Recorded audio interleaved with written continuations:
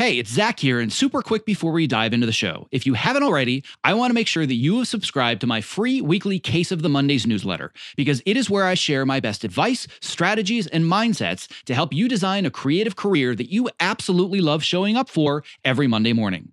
When you sign up, I'll even send you a bonus 5-day email course to help you clarify and prioritize the next small steps in your unique path to success. To sign up, just visit optimizeyourself.me/newsletter. All right, on to today's episode. My name is Zach Arnold, and I'm a former Hollywood film and television editor turned career strategist and the creator of Optimize Yourself, where I help artists, creatives, and storytellers just like you design the more balanced, more sustainable, and more fulfilling creative career that you deserve. In a nutshell, I'm Tim Ferriss meets Ted Lasso, minus the mustache, because I am obsessed with both learning everything I can about optimizing human potential while also inspiring you to realize yours. If you are ready to step outside your comfort zone, let's dive right in and unlock the optimized version of you. Hello, and welcome to the Optimize Yourself podcast, where I share honest and candid conversations with best-selling authors, world-class athletes, Hollywood legends, elite experts in a variety of fields, as well as everyday people that are achieving extraordinary things.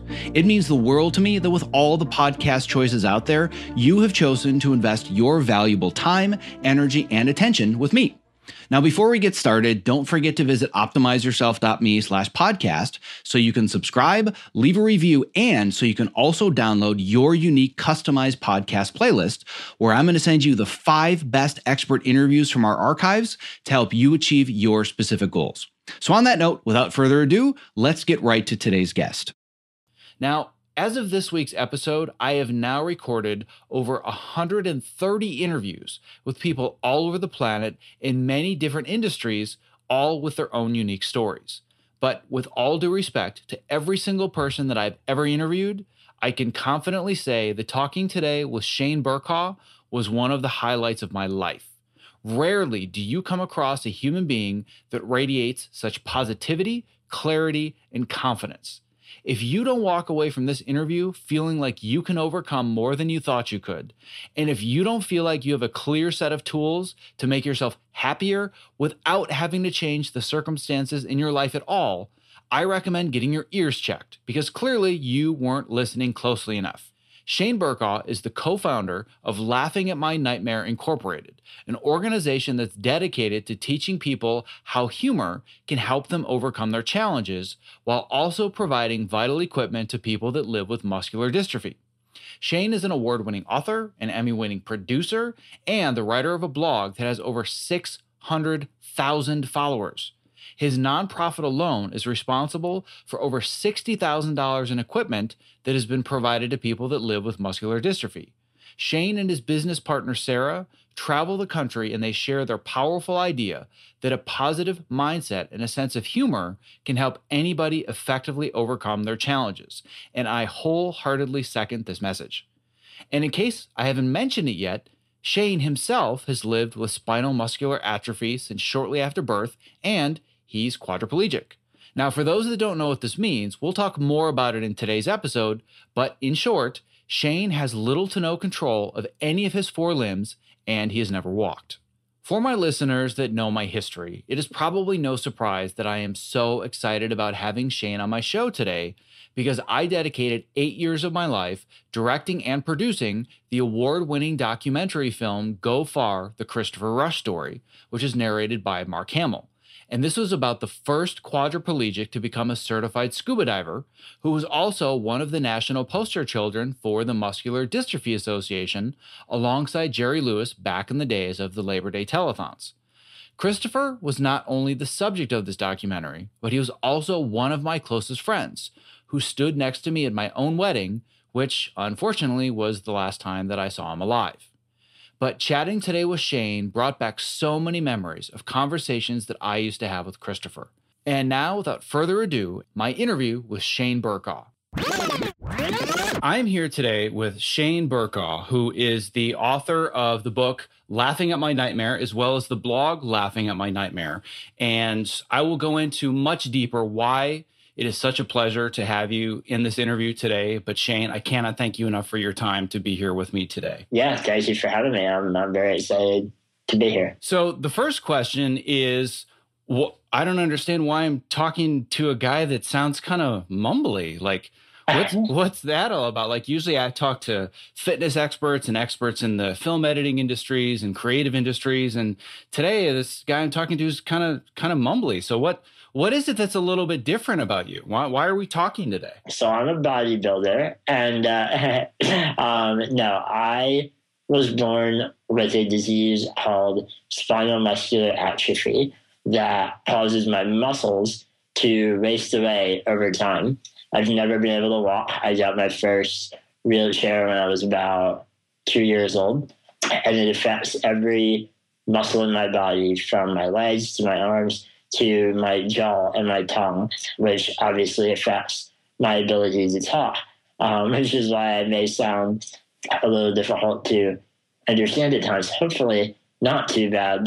Hopefully I'll be able to keep up. But I've been living with it my whole life, and about 5 or 6 years ago, I decided that I had a message that I wanted to share with the world, and I've been doing that in various ways, from my blog to my books, as you mentioned, and a nonprofit organization called Laughing at My Nightmare as well, because I name everything Laughing at My Nightmare. Well, the funny thing is, and there's going to be a lot of funny things I'm sure we're going to talk about on this show today, because you have one of the wittiest, sharpest senses of humor that I think I've ever read or heard in my life. But to give people a little bit of background for how we connected, I directed a documentary film called Go Far, the Christopher Rush story, which is about a very close friend of mine who also had spinal muscular atrophy, which is one of the forms of muscular dystrophy. So for people that are my age and older, I'm sure they remember the Jerry Lewis Labor Day telethons, and all the younger people are like, who's Jerry Lewis and what's a telethon? So I always kind of age myself when I talk about that, but most people that are slightly younger than me and older are like, oh yeah, I totally remember that. Well, Chris was one of the former national poster children for MDA, and I met Chris in college, and he and I became good friends. He passed away at the age of 30, shortly after he was actually, he stood up in my wedding. That was the last time I saw him alive. But I learned about all these things that he had accomplished throughout his life, earlier in his life, and it just floored me. And he's one of the only people that's really made me look at myself and say, wow, I'm really not doing enough with my life. And then I came across you, and I'm like, here's another person that makes me feel guilty about all of the things I'm not doing with my life, because you have accomplished so much. And I don't want to give it the caveat of saying, you've accomplished so much for a quote unquote handicapped person. You've just accomplished a lot as a human being. So I very, very much admire and respect that. Thank you. I appreciate that. I think that is an important caveat to make. I don't like when people say, wow, you're doing so great for someone in a wheelchair. That's pretty demeaning, and it kind of assumes that people in wheelchairs aren't capable of doing cool things, which is far from true. So I appreciate that distinction that you made. Yeah, absolutely. And there are so many things that I learned about Christopher's journey as he was growing up, the way that people treated him, the way that people perceived him. And so much of it just made me so angry. And the real reason that I wanted to have you on the show today is, yes, I want to talk a little bit about kind of, your life story and your background and some of the things you've had to go through.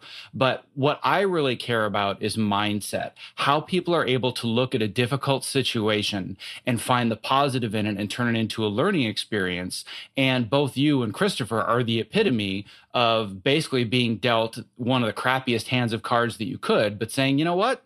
I don't care. I'm going to make the best of this. I'm going to stop focusing on things that I can't change, and I'm going to focus on the things that I am capable of doing. And that's a mindset that's not just for people in wheelchairs. Everybody has, one of the things that Christopher always said, and it was probably the most profound thing that came out of the documentary for me, was he said, everybody has a disability. And that's really where I want to go today, is not just talk so much about, you did so many crazy things and you living in a wheelchair. Tell me what it's like being a handicapped person. Yeah. Like, I know that's not what you want to talk about. What I really want to understand is how you developed the mindset that you have, because anybody can benefit from developing that optimistic, driven mindset. Absolutely. And one of the big things that I do for my nonprofit organization is I travel to give speaking engagements at schools and organizations and businesses. And that is the focal point of our message. It's that we all have adversity in our lives. You're not going to be able to go through your life without daily and lifelong challenges. And so the ability to look at your adversity from the right perspective, being able to step back and reframe adversity in a positive way is crucial to being able to live a happy, fulfilling, in my opinion, worthwhile life. So I love talking about all that stuff. Well, and the number one tool that I believe, and you can correct me if I'm wrong, but it seems like your number one tool for dealing with adversity is laughter, because it's in the name of your blog and your book. So would that be a correct assessment? Absolutely. Humor has, from a very early age, been a way that I've dealt with the problems that I face. I have to give credit to my parents and my family. For earlier than I can even remember, they've been instilling me with values of shaking it off when you're upset and making a joke and finding the good in every situation. There was a moment that I think may have been a defining moment in my life, and it's totally stupid, but I'll share it. I was about 6 years old, maybe 5, 6, 7 years old, and I was playing video games. I was playing Nintendo 64, which was, in my opinion, the best console that ever existed. I was playing Zelda, and I was so into the game, and I have a younger brother, Andrew, who is 3 years younger than me, so he was maybe 3 or 4 years old at the time. And I was so absorbed in my game, having the best time. My brother walks into the room with a pair of scissors in his hand. And I don't know why my 3-year-old brother had access to scissors, but nonetheless, he walked in the room and he walked up to the wire that connected my controller to the console that I was playing. And he held the scissors on the wire and looked at me like, hey, guess what? I'm going to cut this. And, you know, being in a wheelchair with my disease, I wasn't able to stop him. So I just yelled, no, Andrew, bad, that's so bad, don't do that. But he was a baby, and he thought it was hilarious. So he, unintentionally, but kind of intentionally, snipped the wire, and it shut the whole console off, ruining my game and what felt like my life at that moment. My whole world came crashing down around me as I realized that this game that I've been playing all day was not going to save, and my N64 was broken forever. I would never play again. I was so upset, and I began to cry right away. I freaked out all day. And my mom came down and was more worried about the fact that my brother had scissors than the fact that my life had been ruined. And so she didn't really care that the video games were broken. And I was sobbing and sobbing and sobbing. And my friend came over to see if I could play outside. And I said, no, I'm too upset. My video games are broken. And at some point later in the day, it occurred to me that I was ruining my own day all by myself simply by being so upset by what had happened. And I had given up the chance to go outside and play with my best friend. I was in my room pouting and crying all day. And it struck me that, you know what? It sucks that my video games are broken, but what can you do, you know? All I can do is move on, and I made that choice in that moment to go outside and just play and forget about what had happened. And that was a moment I look back on as kind of when I realized that I have a choice about how I handle the bad stuff that happens to me. Well, what amazes me is that not only that you had that realization at 6, but that you had that realization at all, because there are many adults in this world that I know personally, and there are many more out there that I don't know, that have never had that realization, that have never stepped back, looked at the way that they're perceiving the world or behaving and saying, wait a second, I'm creating a lot of this and I really don't need to be. And I can't control everything that's happening around me, but I can certainly control my reaction to it. Most people don't ever have that realization, and you had it at 6. So, in my opinion, that's fairly profound. It's very profound. And that was one of the things that I had learned about Chris, some when he was alive, but much more after he had passed, that it's actually fairly common for kids that have spinal muscular atrophy to have, higher levels of intelligence, higher levels of perception, and incredible verbal abilities. Because as you mentioned in your book, and you can talk about this more, you realize at a very early age, communication verbally is really the only skill that you have to be able to get the things that you need. Absolutely, yeah. So I can remember being a baby before I even had my first wheelchair, when really my only options was I was never able to crawl or sit up unassisted or move around. So wherever I was put on the floor or in a stroller, whatever, is where I had to stay. And you can't do too much not being able to move. So I very quickly learned that if I wanted that toy over there on the other side of the room, I had to ask someone to get it for me. And so asking for help and being able to communicate effectively about what I needed became a pretty essential part of my life very early on. Well, and the one thing that I want to clarify about the way that spinal muscular atrophy works, and I didn't know this for years, because it's, as I'm sure you've run into a lot, people, even if they're friendly with you, they're sometimes a little hesitant to actually ask you about the disease, ask you about your disability. And I was just frankly afraid to ask Chris for years until we became really close. And one thing that I learned, I just assumed, well, you're in a wheelchair, so you must be paralyzed. And what I learned later is that you're not paralyzed. You can very much, people can move you. You can't move yourself because you don't have the muscular strength. But not only can you be moved, but you can feel everything and you can feel pain as well. And that was a big realization for me. And I know that you've dealt with many experiences in your life with physical pain where you have no ability to really do anything about it. Yeah. So that's absolutely true. And even now, like, I can move my legs a tiny bit. I don't have the muscle to support my own weight, but I can still move them. And that was always something that I experienced in elementary and middle school. Kids will come up to me and say, "Can you feel your legs?" They would touch my foot. "Can you feel this?" And then I would roll over their foot and say, "Can you feel that?" And so that was my way of dealing with that.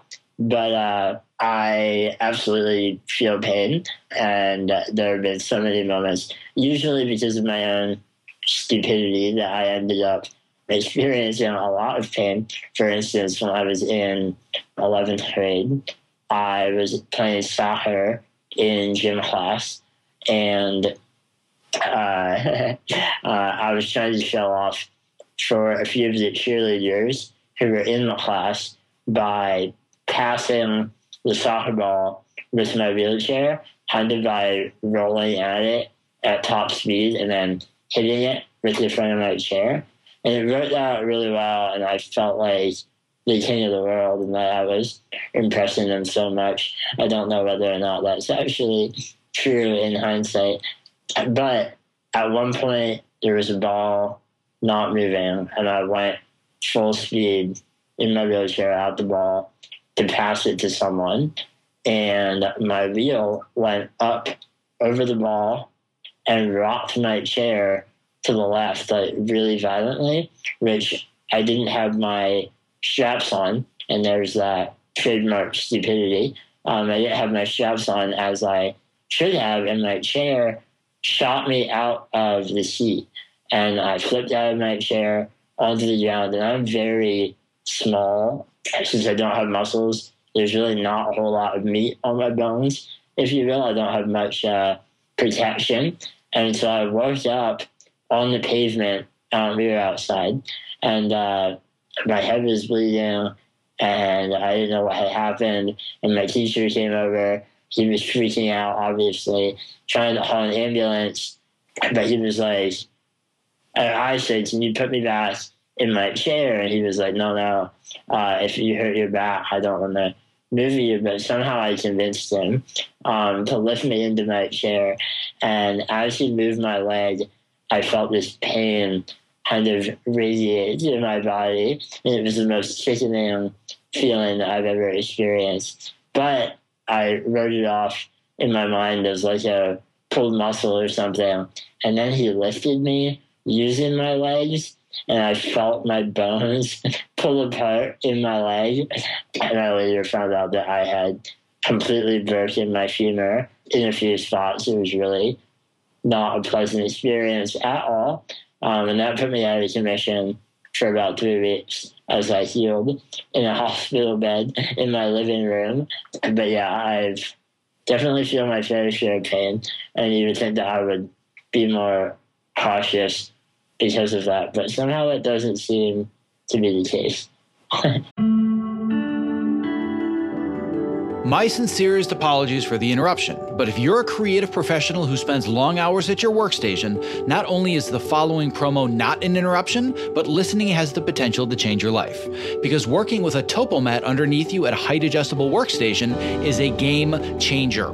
Let's learn a little bit more from Ergo-Driven co-founder and CEO Kit Perkins, creator of the TopoMat. The TopoMat is the first anti-fatigue mat designed specifically for standing desks. The real benefit of a standing desk is movement. We found bringing in this cushioned terrain under your feet, your brain just subconsciously engages and you wander around and you get that movement at the standing desk that you need without even having to think about it at all. People will come to me at an event or a panel and they'll say, I got the TopoMat because of you. Even when they had a mat, once they used this one, it was a total game changer. We've just heard time and time again that with Topo, we've kind of hit the sweet spot, that it's the right premium quality materials and a right shape that people are actually getting benefit out of this stuff. You spend more time here than anywhere if you do creative work the way that I do. So I would rather be driving around in a Ferrari than a Ford Pinto. And I feel like this is the Ferrari of the standing mat. One of the things you don't realize is that at a standing desk, your main interface to the world, your body's main interface to the world is the ground. If you're going to invest in anything at that Ferrari level, it should be what you're standing on. Well, my goal is that for anybody that is a creative professional like myself that's stuck in front of a computer for inordinate amounts of time of their waking life, they're doing it standing on a TopoMat. So you and I, my friend, one edit station at a time are going to change the world. I like it. That's a utopian vision I can get on board with. If you're a creative professional looking for a simple and affordable way to stay active, energetic, and focused while spending long hours at your height-adjustable workstation, I can't stress enough how important it is to have the right mat underneath you, which is why I continue to share the TopoMat as my #1 product recommendation. To learn more about the TopoMat and purchase yours, visit optimizeyourself.me/topo. That's TOPO.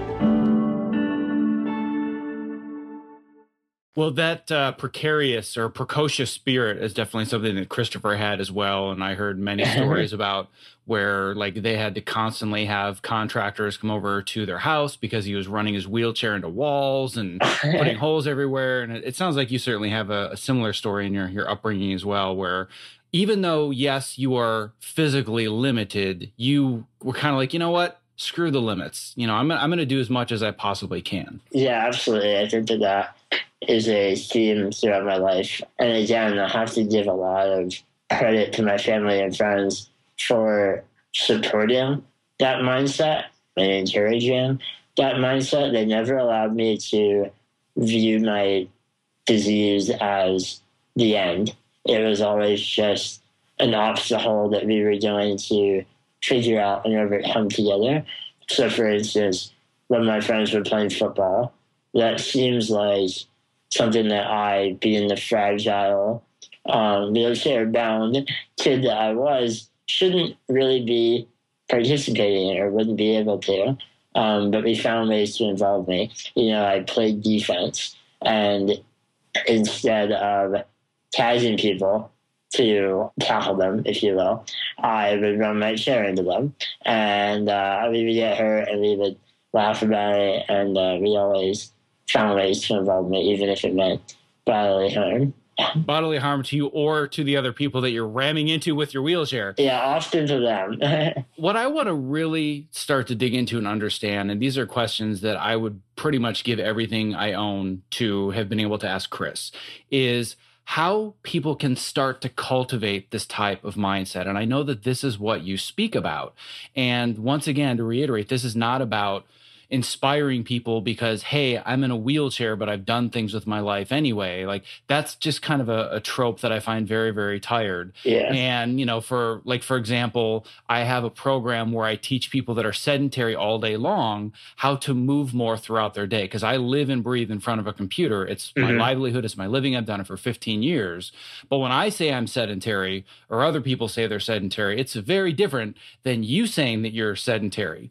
But for me to come out and say to people, hey, you should be walking all day long and moving because this guy can't do it at all. Like, in my opinion, that's very much the wrong way to do it. And I would assume that you agree with that. Absolutely. That way is offensive. And unfortunately, that mindset is all too often the story that you get when you see anything about disability in the media. It's always a story of inspiration because look how bad they have it, but look how happy they are. And I think the really important thing that is often forgotten or looked over is that people living with disabilities are often living amazing lives, full of love and laughter and accomplishment. It's not like having a disability automatically makes life a terrible thing. So you have to get rid of that mindset. So,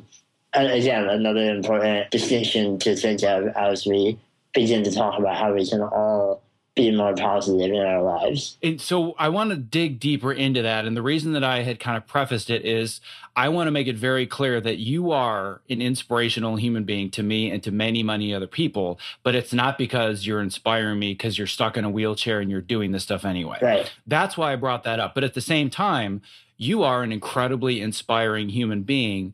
And I want to be able to give people kind of a tool set or a roadmap or a set of skills that anybody can develop to start to become more positive despite the adversity in your life. So I look at it as everybody's got adversity. You've been handed a lot more adversity than the vast majority of human beings. You've cultivated an amazing mindset out of that. Now I want to teach anybody how to cultivate that mindset. So that's where I'm coming from as far as you inspire me to want to do more, but not because, there's this crippled kid and, he's getting out in the world. Like, one of the jokes you make and Chris made is people saying, oh, good for you for getting out and grocery shopping today. And then they kind of scratch your head. You go, little buddy, Oh, bless you. It's so good to see you out and about.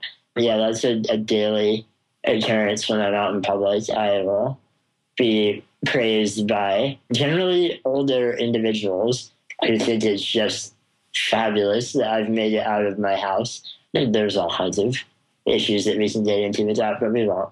Let's talk about positivity. Yeah. So let's go down that road now. And I want to start understanding if I'm somebody that, if somebody were to perceive my life, they'd say, well, I've got all my faculties and I've got a great job and I've got 2 kids and, my life is perfect, right? Nobody's life is perfect. Everybody deals with adversity. I have a whole host of disabilities that I've been very honest and upfront with my audience. And I frankly think it's the reason that I've been able to grow an audience is because of my honesty. The same thing as you. I have plenty of issues and adversity that I deal with every day. So let's say that I were a very pessimistic person and all I did was focus on the negative things and all the things that I can't overcome.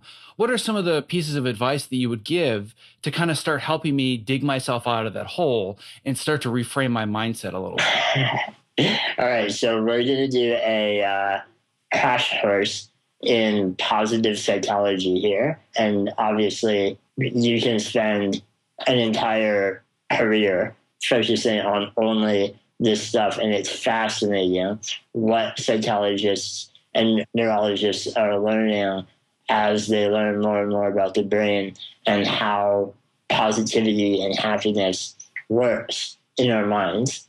So that being said, there's no way we can cover all of it in a half hour or even do it justice. But, it's fun to talk about. And I hope that this will be a starting point for you if you're interested in learning more about positive psychology. There's all kinds of stuff out there that can allow you or help you learn more.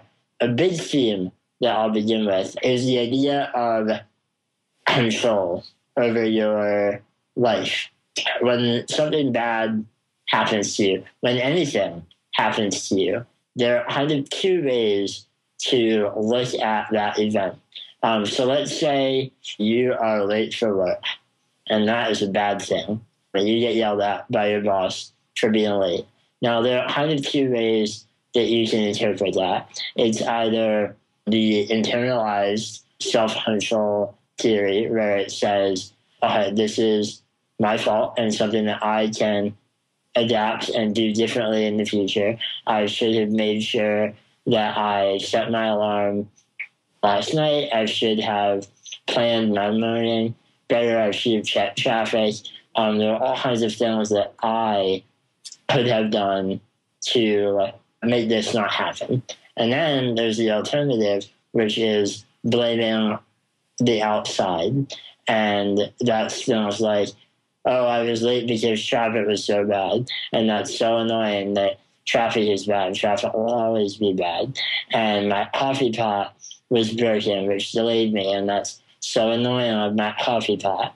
Often, people that fall into the second category of pushing that blame onto anything but themselves will become more pessimistic because it removes the power to do anything about it from yourself. If you look at the world in the first way and say, okay, this is something that I have the power to improve, you're already giving yourself a huge boost because you're believing that you have the power and the ability, whether it be mental or physical, to improve your situation. So that is a matter of self-reflection. When something bad happens to you, analyze how you're thinking about it. Are you looking outward and laying the blame on things that you have no control over, or are you processing it in a way that says, all right, what can I do to improve this situation moving forward? And I think that that's a big thing that is a good starting point. Well, and one of the scary things about making that decision, and the reason that most people don't make it either consciously or unconsciously, is that when you start to switch your mindset to taking control, that means you also have to take responsibility. And that means you have to say, oh, wait, I can't blame the coffee pot and my wrinkled clothes and the traffic. I am the one that made me late, and I need to do something about that. And I think having to take that responsibility for some of your past actions and then change them, that seems a lot harder and more daunting than just continuing to blame the world and be crabby and say, well, it's everybody else's fault, it's not mine. Exactly. And it's not an easy thing. Changing your life from one that is more pessimistic to becoming a happier person, it takes real mental effort, and it will not happen overnight. It's something that you need to work at and treat like any other skill that you're trying to learn. You don't learn how to edit videos overnight. It takes years of practice. Being a happier person is the same way. I'll give you an example. When I was maybe 18 years old, I was losing weight rapidly. I was no longer able to eat enough food in a day to maintain my weight because my jaw was losing the ability to chew. I was losing the ability to swallow. But for so long, I refused to do anything about it because I did not want to accept that there was anything that I could or should be doing. It was scary. And I got mad at my doctors. I got mad at my disease. I got mad at my parents for offering to make me smoothies instead of food. I got mad at everything because, it was easier than saying, all right, what can I do to fix this problem. Maybe it is, my fault that I didn't look into alternative methods. But it got to the point where I was 18 years old and I only weighed 46 pounds. And my doctor looked me in the eye one day and she said, if you get a cold, you could very well die. And it kind of woke me up in that moment, and all of my stubbornness and all of my inability to take action left my mind. And suddenly it was about staying alive. And it's kind of crazy how that kind of life or death dilemma can really open your eyes and help you see how dumb you've been.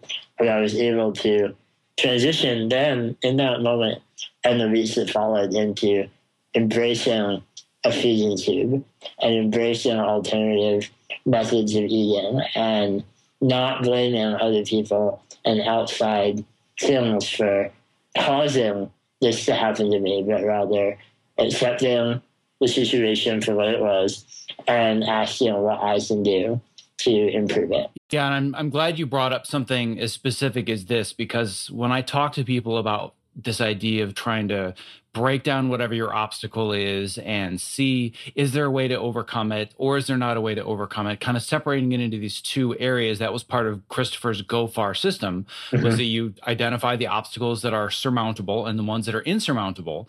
And clearly your obstacle of not having muscles and not being able to walk and not being able to be physically active, you clearly accepted at a very early age, well, yep, this is just one that's going to be insurmountable and I can't do much about. And when it comes to chewing, there probably aren't a lot of people listening to this right now that have said, oh, one of the adversities I've dealt with in my life is the realization I'm not going to be able to chew my food anymore. And the fact that you're able to use this mindset to overcome something that is literally life and death, I feel doesn't give anybody else a pass to say, yeah, but you don't understand like some of the stuff I'm dealing with at work or this thing in my marriage or whatever it is. Like, there's just nothing I can do about it. It's like, come on, like the dude figured out how to use this mindset when he couldn't chew his food anymore. Like, let's stop making excuses about our life. Okay. And it's not to minimize, that point you're making. We're not minimizing the problems that people face. I have in my life the seemingly most superficial problems every now and again. And they're difficult to overcome, disagreements with people or awkward situations, things that are not life and death, but they still weigh really heavily on your mind and in your life. And it's not to say that, oh, that's not a problem, it shouldn't matter, but rather it's, I found this way that works, even for very severe lifelong problems. And so why not try to use that same method for whatever problem you're facing? Yeah, exactly. And I'm so glad you brought that up, because I had no intention of making it sound like I was minimizing other people's problems. I just want to make it very clear that there are very few, if any, issues or problems in your life where you wouldn't be able to bring this mindset to it. Right. So everybody's disability is something that is going to be difficult for them to overcome no matter what it is. When people are like, oh yeah, but you don't understand this or you don't understand that, it's like, this framework works for literally just about any adversity that you can possibly think of. But I'm very glad you brought up the idea of not minimizing other people's problems, just because on the surface, you've got it so much worse than anybody else. So I'm very glad you brought that up, because that's a very, very good point. So we've talked a little bit about this idea of kind of changing your perspective to realizing, oh, well, I can actually find some mode of control, even if I feel like I don't have it. So control is one of those basic human needs that once you kind of learn how to reframe your mindset, it does help with developing a more positive perspective. But there are so many more. So what's another one that kind of pops up in your mind if you want to kind of start hacking your perspective on life, so to speak? Right. So I think then once you've established, all right, I have control over the thoughts and actions that I do. I'll break down for you what I do when I'm upset. There is a drug that was just announced about 6 months ago for the treatment of my disease, SMA. And I found out about it, and it was the probably greatest thing that ever happened to me in my life, finding out that this was now available. And then in the following weeks and months after that, I realized it was not going to be as easy as it originally seemed. My insurance was not super excited to pay for this very expensive drug. And so there was a period of about 6 months where I didn't know if I would be able to receive this drug that would essentially extend my life by decades. And so I'm explaining all this to say that event in my life, waiting for insurance to tell me if they would pay for this drug that would save my life, or if they were not going to, and I would have to, accept that and move on. It was a very rough thing to go through. And there were nights where I had a hard time shaking this depression about, my life and my future, because I will continue to get weaker forever. And so I look 10 years down the road and I don't know if I'll be alive. And now there's this drug that had changed that. And so, okay, we've established the problem that I was facing. And there was nothing I could do about it, I can't make insurance make up their minds faster. And so when I'm faced with a problem like this, what I try to do is I recognize when I'm upset. I try to understand why I'm upset in very clear terms in my head. But then I ask myself, if being upset about this issue is helping, and so often the answer is no, because being upset in my room, not talking to my friends, not doing the activities that I love because I'm upset is not making insurance make up their minds any faster. And so once you realize that your mood, your negative mood is not helping, it kind of becomes common sense to move on to the next step, which is, well, then why am I allowing myself to feel this way? And from there, it's so much easier to focus on happier things and focus on things that make me happy. And moving on, it is a method of distraction, perhaps, finding things that bring me joy and bring me happiness. But it really involves that first question to yourself, whether or not being upset is helping at all. I have spent almost 10 years now raving about how much I love my TopoMat, and I have finally discovered what I now consider the TopoMat of desk chairs, the Core 360. The Core 360, spelled QOR, is designed to keep me constantly moving while seated in an upright and balanced position. To learn more about how it works, let's hear from Core 360 founder Dr. Turner Osler about why he created the Core 360 active sitting chair. When you sit badly, you sit badly for many hours a day. And that's really what the problem is. It's very hard to make yourself get up and do jumping jacks every half hour. But if you just swap to a chair that requires you to be muscularly engaged in order not to fall off, it's an easy bar to clear. For the procrastinators out there who hear all of the statistics and know how bad sitting is and it's the new smoking, and they're thinking, that's something I'll worry about in a few decades, you're going to feel the effects of having more energy at 2 o'clock in the afternoon or 4 o'clock in the afternoon that day. And that's the whole point. Your core muscles will be stronger. You'll have less back pain. All of this will make you more available for the rest of the pursuits of your life, your kids, your hobbies, your whatever. For those of us who need to practically live in front of computers to do our best creative work, the Core 360 is going to level up your game. Keep your body moving and keep the creativity flowing. To learn more and purchase what I consider to be the TopoMat of desk chairs, please go to optimizeyourself.me/core360. That's optimizeyourself.me/QOR360. And to go even a little bit further, I know that you ask yourself the specific question that you mentioned in your book, which I loved, which is, in 10 years, is this going to matter? Yeah, absolutely. That's another way that I phrase it, is for smaller things. If I have a disagreement with someone at work, will it matter in 10 years? If they were mad at me today, probably not. We'll move on. So why spend time? We all have a limited amount of time here. So why would you waste time being upset when you can move on and have a good time? Well, and if you're asking the question of will this matter in 10 years, and you're talking about a life-altering, life-changing drug, the answer is yes. Yes, that would very much matter 10 years from now.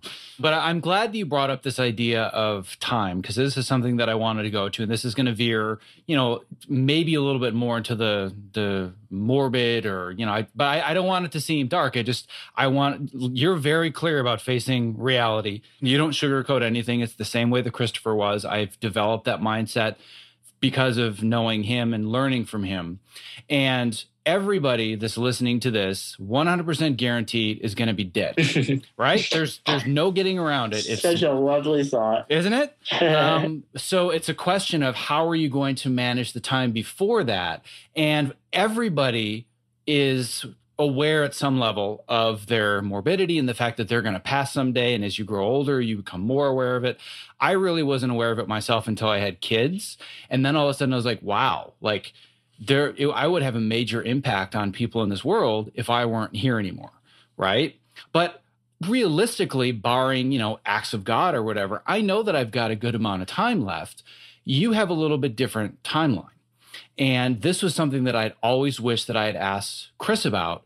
And I talked to his parents about it a lot, but I really wanted to be able to ask him. And now I can ask you, how do you kind of look at things, and how do you not, always focus on this giant cloud that's over you and just kind of let the cloud disappear? Because that's something that Christopher was able to do and you clearly have been able to do, but there's also reality. So I would love to know how you were able to look at that and how we can also bring that back into this conversation about creating more positivity in your life. Right. So it goes back to that question that I explained before. Sometime in my life, it was around 8th grade, I became aware that I'm going to die. It's something that we all eventually realized. And I had the added pleasure of realizing that, I may die a lot earlier than other people as my lungs lose their ability to breathe. Every illness is a life or death situation. And so while people with my disease are more and more often living into their 40s and 50s and 60s and beyond, many pass away before that. And so while I don't think my disease is any kind of death sentence, I fully intend on living a full life. There was that awareness that I may die early. And so the question becomes, well, is being upset about that going to change it? And the answer is no. And so I believe you can go through life, in two ways. You can focus on the bad and say, I'm going to die and I'm getting weaker all the time and what's the point and all of that, and have a really terrible time. Or you can say, whatever, we all die, we all have a limited amount of time. Why not spend our time making it worthwhile and loving as hard as we can and, exploring our passions and trying to make a difference in the world. I think that's where I get my most positive feelings from, is trying to do good in the world and knowing that, while I may not be here forever, the impact that I have on people and on the world will live on.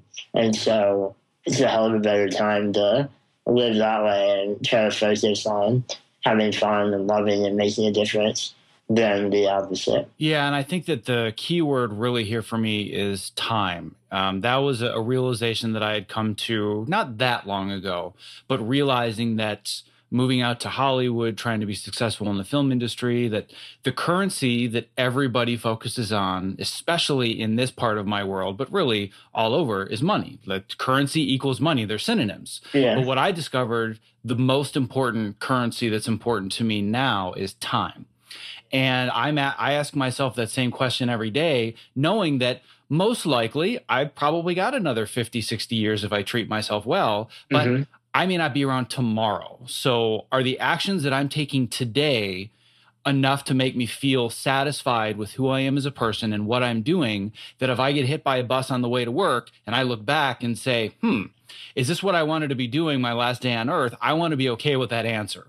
And I think that finding that purpose and finding that mission and a way to make an impact on the world, that's a huge, huge component of trying to shape a more positive, optimistic mindset. Absolutely. And you can do it on you don't have to go out and change the world, If you improve, and it's going to sound like the biggest cliche ever, but if you focus all of your energy on making the lives of the people around you and your family and your friends happier, you're going to have a better time. I think that we don't need to go out and all, change the world. We can focus on changing the lives of the people around you and giving your kids an amazing life and taking care of your family and loving your friends. Those are just as worthwhile ways of living as curing world hunger, for instance. It's not to say that you need a mission in life, but just that live well and live hard and make the people around you happy, and you'll find that you're becoming happier along the way. Yeah, that was a struggle that I still have to this day, where I have this natural impulse to quote unquote save the world. Yeah. And I would feel, and maybe this is something that you go through as well, is that I feel guilty because I haven't gotten this to enough people. Enough people haven't read this post that I know will help them, or they haven't heard this podcast interview and, it's only reaching 4,000 people. I want it to reach 10,000 people. And I always feel this tremendous sense of weight and this guilt. And I've had to learn how to manage that, because when I first began this, and I know that you talked about this in your book, that at first I just kind of did it. I didn't think about it. I didn't have a plan. I didn't have a business model. It was just, I'm just going to talk about this stuff because I'm passionate about it. And then all of a sudden it's like, wait, there are thousands of people all over the world that are finding this, and they're saying that it's making a difference. And that was like, literally somebody dropped a giant elephant on top of my shoulders. And I was like, oh my God, this is real. Yeah, I didn't agree more. And it's tough once you kind of have that, responsibility. I felt the same thing when I wrote my blog and it started to grow into the hundreds of thousands of followers, and suddenly there were all these people who were telling me that I was helping them. And I was 18, 19, 20 years old as that began to become popular, and I didn't know how to handle it. I hadn't intended to make that kind of a mark. I only wanted to tell some funny stories, and now I felt this responsibility that I was sharing this message. And so it motivated me to, as I'm sure it does for you, to keep working harder and harder and helping as many people as possible. Yeah, and what I also realized is that, going back to this idea of trying to change the world, in order to make sure that this weight didn't just kind of, envelop me and just take over me and become overwhelming, I had to realize that changing the world is not necessarily about changing as many people as possible or affecting them. If you change somebody else's world, then you are changing the world. Even if it's just one person, if their entire world changes, their perspective changes, their life changes, you have changed the world. You've changed it for somebody else. And once I kind of broke it down that way, I was like, oh, now I don't feel so much of a burden, because it's not about the quantity of people. It's about the quality of the impact that can be had. And the reason that I bring that up is because probably nobody listening to this, maybe 2 people, have a blog or a podcast or have thousands of people following them. So they're saying, well, I can't apply that to my life. What's the big deal? If you have just a significant other or you have a kid, like that's a person's world that you can change. And if you can develop and find that purpose, it changes the way that you look at everything and can create a more optimistic perspective. Absolutely. Even, trying to invest in yourself a little harder in your friendships or your relationships. Sometimes I'll get so invested in all of the work that I'm doing, whether it's writing or the nonprofit, that I'll realize that I have texts from friends that have gone unanswered or things that I've been invited to do with them that I decided not to do. So it is a balance, and it's just as important to be there for the people that you love as it is to, do whatever your passion or your calling is. So I want to be very, very respectful of your time. We only have a few minutes left. Do you have any final last tools, ideas, or things that you want to share about how to help somebody become more positive, more, just more energetic, or ways to just, be happier in their life? So I'll leave you with a small tool that I've been using for a little over a year now. Every Sunday I post on the Laughing at My Nightmare Facebook page, post what made me smile this week. And I began it thinking it was the dumbest idea in the entire world. And what I did was every day, at the end of the day, I write down one thing that day that made me smile. And so at the end of the night, I look back over my day, I think about the good and the bad, I think about what made me happy that day, and I pick one thing. And it's often super insignificant, like I made really good mac and cheese for lunch, and it tasted so good. Or it might be a bigger thing, like I received the early edits of my next book, something that made me smile, or my friend stopped by to visit. I write them down, and at the end of the week, I post them, the 7 things that week that made me smile. And I found that act of every day looking back over my day and identifying something that made me happy has changed my life in a really big way. I noticed throughout the day that I'm more mindful of the things that are making me happy. So if I see a family in the park that looks like they're having a really great time, 2 years ago, I may not have even noticed that. I didn't notice that it made me smile. But now I see them and I smile and I think, oh, you know what? That's cool that they're doing that. And I hold on to that. And it's really just a way of becoming more aware of the millions of things that are out there that make you happy. We all sometimes fall into this feeling of like, oh, there's only one thing that can make me happy. And it's whatever is on our mind at that moment, whether it's a job or advancement or love or whatever it is. But there's so much every day that makes you smile. And that can get you through really difficult things. Being able to find the good, even the small good, in your everyday life. So if it sounds like something that you would enjoy doing, you don't have to have a notebook, just type it in your phone. Keep a little list of the things that make you happy. And I believe it will help you begin living a happier life. Yeah, I could not agree with this tip more, and I don't want to go too deep into this rabbit hole because we could talk about this for an hour in and of itself.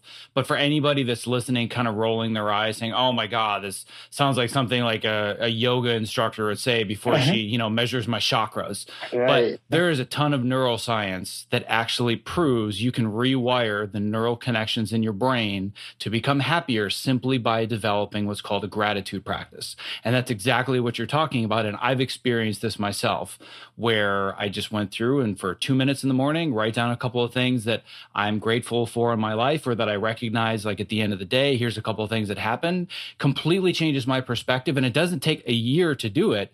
Within like a week, you're like, wait, I'm not as grumpy. And the world seems better, but I don't have more money. And, my life isn't any better per se, but I just feel better about it.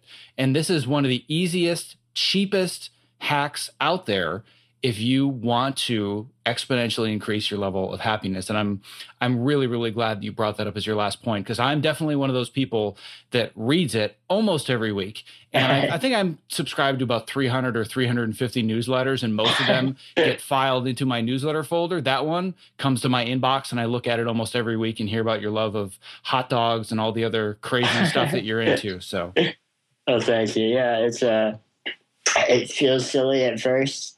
But the effects that it can have are life-changing. So I just want to thank you, Zach, for having me. I really enjoyed this, and I hope that your listeners did as well. If people are interested in learning more about what we do at My Family Nightmare, just search us. You can find us everywhere online, and we'd love to interact with you and continue embracing this idea of laughing at the adversity that we face. Well, I could not have said it better. I will make sure to put a link in the show notes to everybody so they can find you instantly. This has been beyond a pleasure. I'm so glad we were able to do it. And I have a feeling that our paths will cross again sometime very soon. Yeah, absolutely. All right. Have a good day, Zach.